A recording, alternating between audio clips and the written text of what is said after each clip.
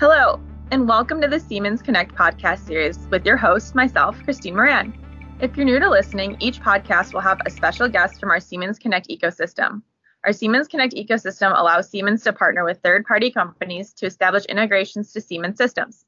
Today, we will be talking with Greg from our partner SRT Labs. Hey, Greg, how are you? I'm doing great, Christine. Thanks so much for your time today. Yeah, no problem. Do you want to start off by telling me a little bit about yourself? Sure, I would love to. A little bit about myself. I got my dream job out of college. I got to launch the space shuttle from NASA's Mission Control Center in Houston, Texas. So being a geeky sci-fi kid, that was certainly a dream come true job for me to get right out of college. After a few years there and after the Columbia accident in 2003, I moved overseas. I did my PhD in space robotics at a university outside of London. And then was headhunted by the U.S. Navy to build a research portfolio around developing new technologies in robotics, primarily robotics in extreme environments, looking at space robotics, deep sea robotics, and some battlefield systems. And it was actually there while I was at the Navy that I decided with a couple of co-founders at the time to develop and create Service Robotics and Technologies, SRT Labs. Wow, that is super impressive. Thanks. It's been fun being in the space industry for a few years, that's for sure. Yeah. So you, as you mentioned, SRT Labs is who you work for now. And do you want to tell me a little bit about SRT Labs? Sure. So our company, we were founded really with a focus on bringing technologies together in the building services vertical. So we originally started in the area of robotics fleet management, pulling robotic data together from security robots or custodial robots or delivery robots from all these different manufacturers. But we realized that actually the technology that we've been developing applies also in the Internet of Things space and the building automation space. So what we've really done is we've built this mission control center, pun intended, for the smart building space. So looking at pulling data together from a variety of these building systems, creating an integrated ecosystem to manage all that data, and then allowing data from one device to trigger an action or an automation in another.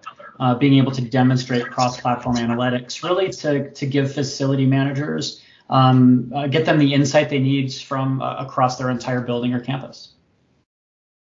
Cool. And so I know one of the things, or the thing you offer is called the M1 portal. So what are some benefits about that? Can you tell me a little bit more about it? Sure. The M1 portal is our software platform. It is that ecosystem that we build to connect, to visualize, to automate, and do analytics for all of these different devices and platforms that are in our software. It's a hardware agnostic platform. So we're able to interface with all sorts of different products from different companies, as I mentioned, across robotics, IoT, and building automation. And it really allows for kind of that deep data dive and getting proactive information and insights about what's happening across the building. Yeah, and so I guess that leads me into my next question. How do the insights and data that are gathered provide actions that the customer can take for their building? So we do a number of things across different verticals, and we can talk through that a little bit later, but a number of different things where we're able to pull this data together to provide that insight. So one example applies in the the campus, multiple buildings across the campus space, higher education, commercial buildings, et cetera. Where we're able to do some occupancy-based analytics. We're able to look at the space, performing a space audit, for example, is one of our entry points to support customers. And that space audit, we're able to look at how that facility is used, whether it's through scheduling platforms or occupancy of people moving through the facilities. And then we provide the dashboard that allows the visualization of what's actually going on in the building. And this is a little bit high level hand wavy at this point. So let me dive a little bit deeper. As we're looking at things like how a university's HVAC system is being used, we recognize, especially in the university space, that building comfort settings are set for the most part for a really long day. Classes that start at 8 o'clock in the morning and may go until 6 o'clock or later at night. But we also recognize that some of those rooms within that building are empty a majority of the day. There's not always classes in each one of those rooms.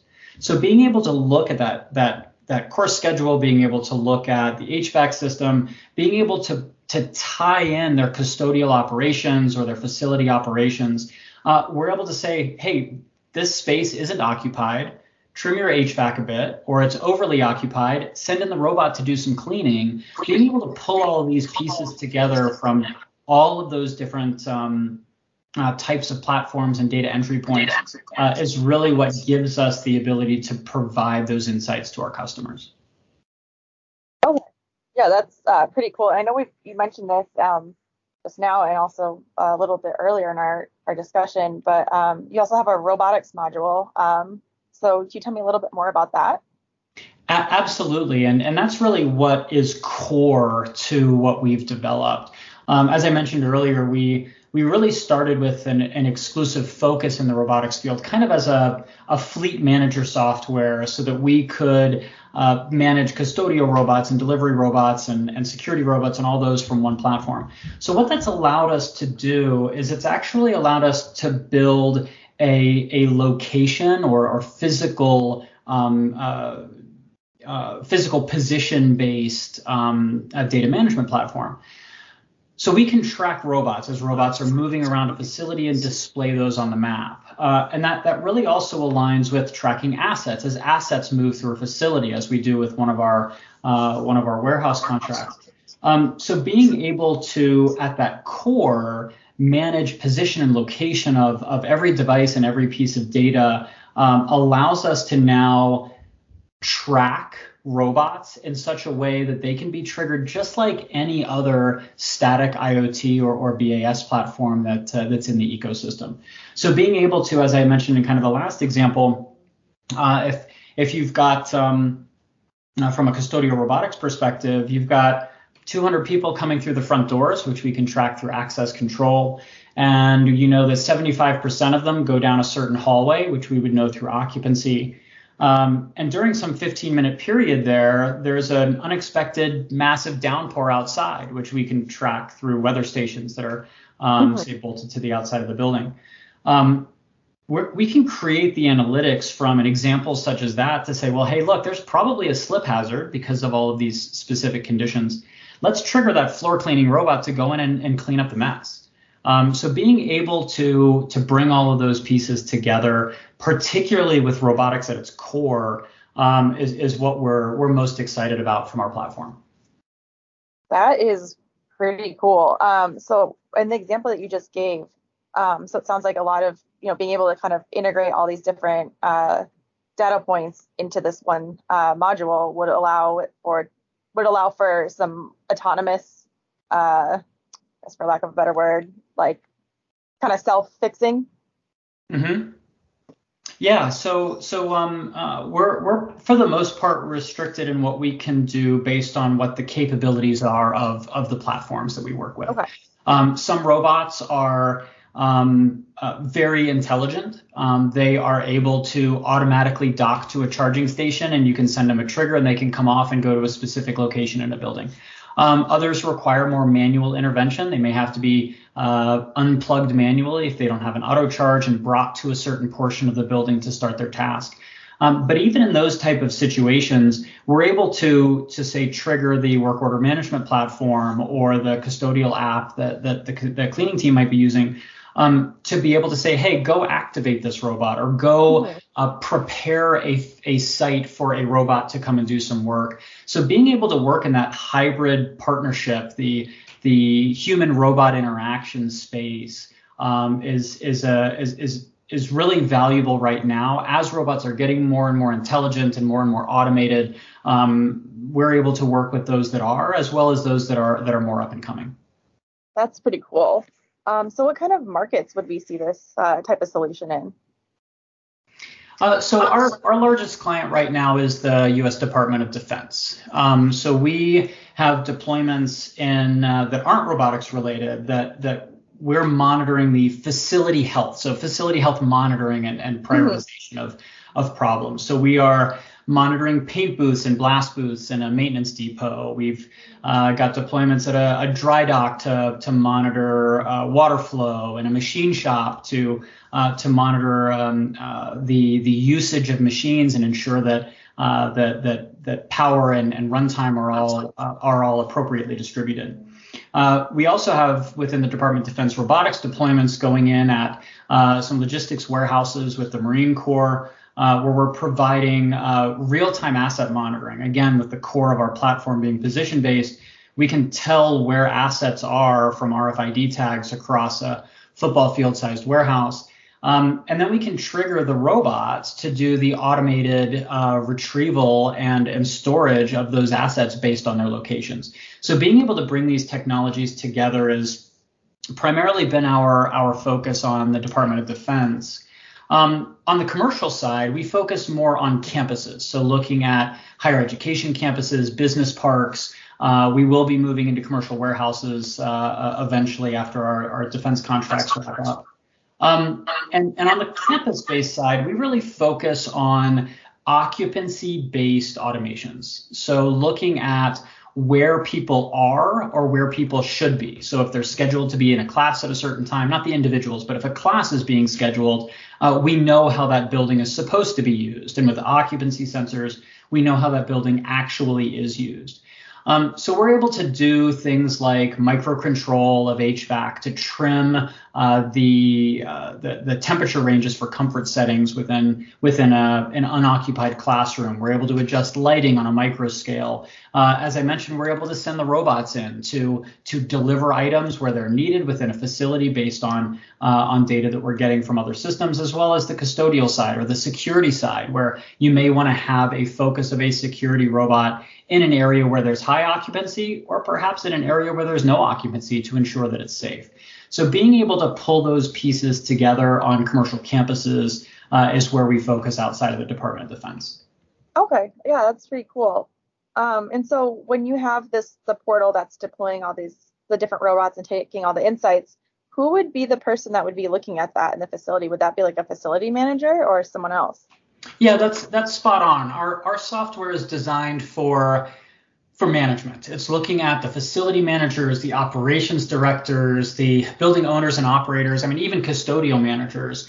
We tend not to focus our development and the insights that we give to the workforce on the ground, the technicians and the custodians themselves. But instead, we provide the operational insights to management so they can make better informed decisions for their teams. And being able to offer kind of different levels of dashboards within a building deployment, your custodial manager needs different information than your grounds manager that needs different information from your VP of operations. So we're able to tailor dashboards based on the needs of that type of role. That the custodial manager may not need information about energy usage, but the building manager does. So being able to augment that for our customers and giving them the data and the insights they need at their level is really core to the flexibility we build into our dashboarding platform. Okay, cool. So I've got two more questions for you. Great. As you know, you guys are part of our Siemens Connect ecosystem. So I'm just curious, what got SRT Labs interested in joining? Well, Siemens is an industry leader in building systems, right? So you guys have been at the forefront of implementation and development of some of the latest technologies across the building automation space, especially. And we've been aware of a lot of Siemens development work for years. So we've always had on our radar an interest in working with Siemens, especially being able to align the robotics capabilities that we have with the building automation capabilities that Siemens has. It's just a fantastic opportunity for a partnership between our organizations, and being able to share that data in both directions is I think really valuable for all of our customers. And then my last question would be, from this podcast, we've definitely talked about a lot of different cool stuff. So what is one thing listeners should take away from this podcast? Well, I think I don't know if I can narrow it down to one, but I would say that from our perspective, our M1 portal allows users to automate their best practices. It allows them to save money through energy utilization savings, infrastructure, machinery reduction savings.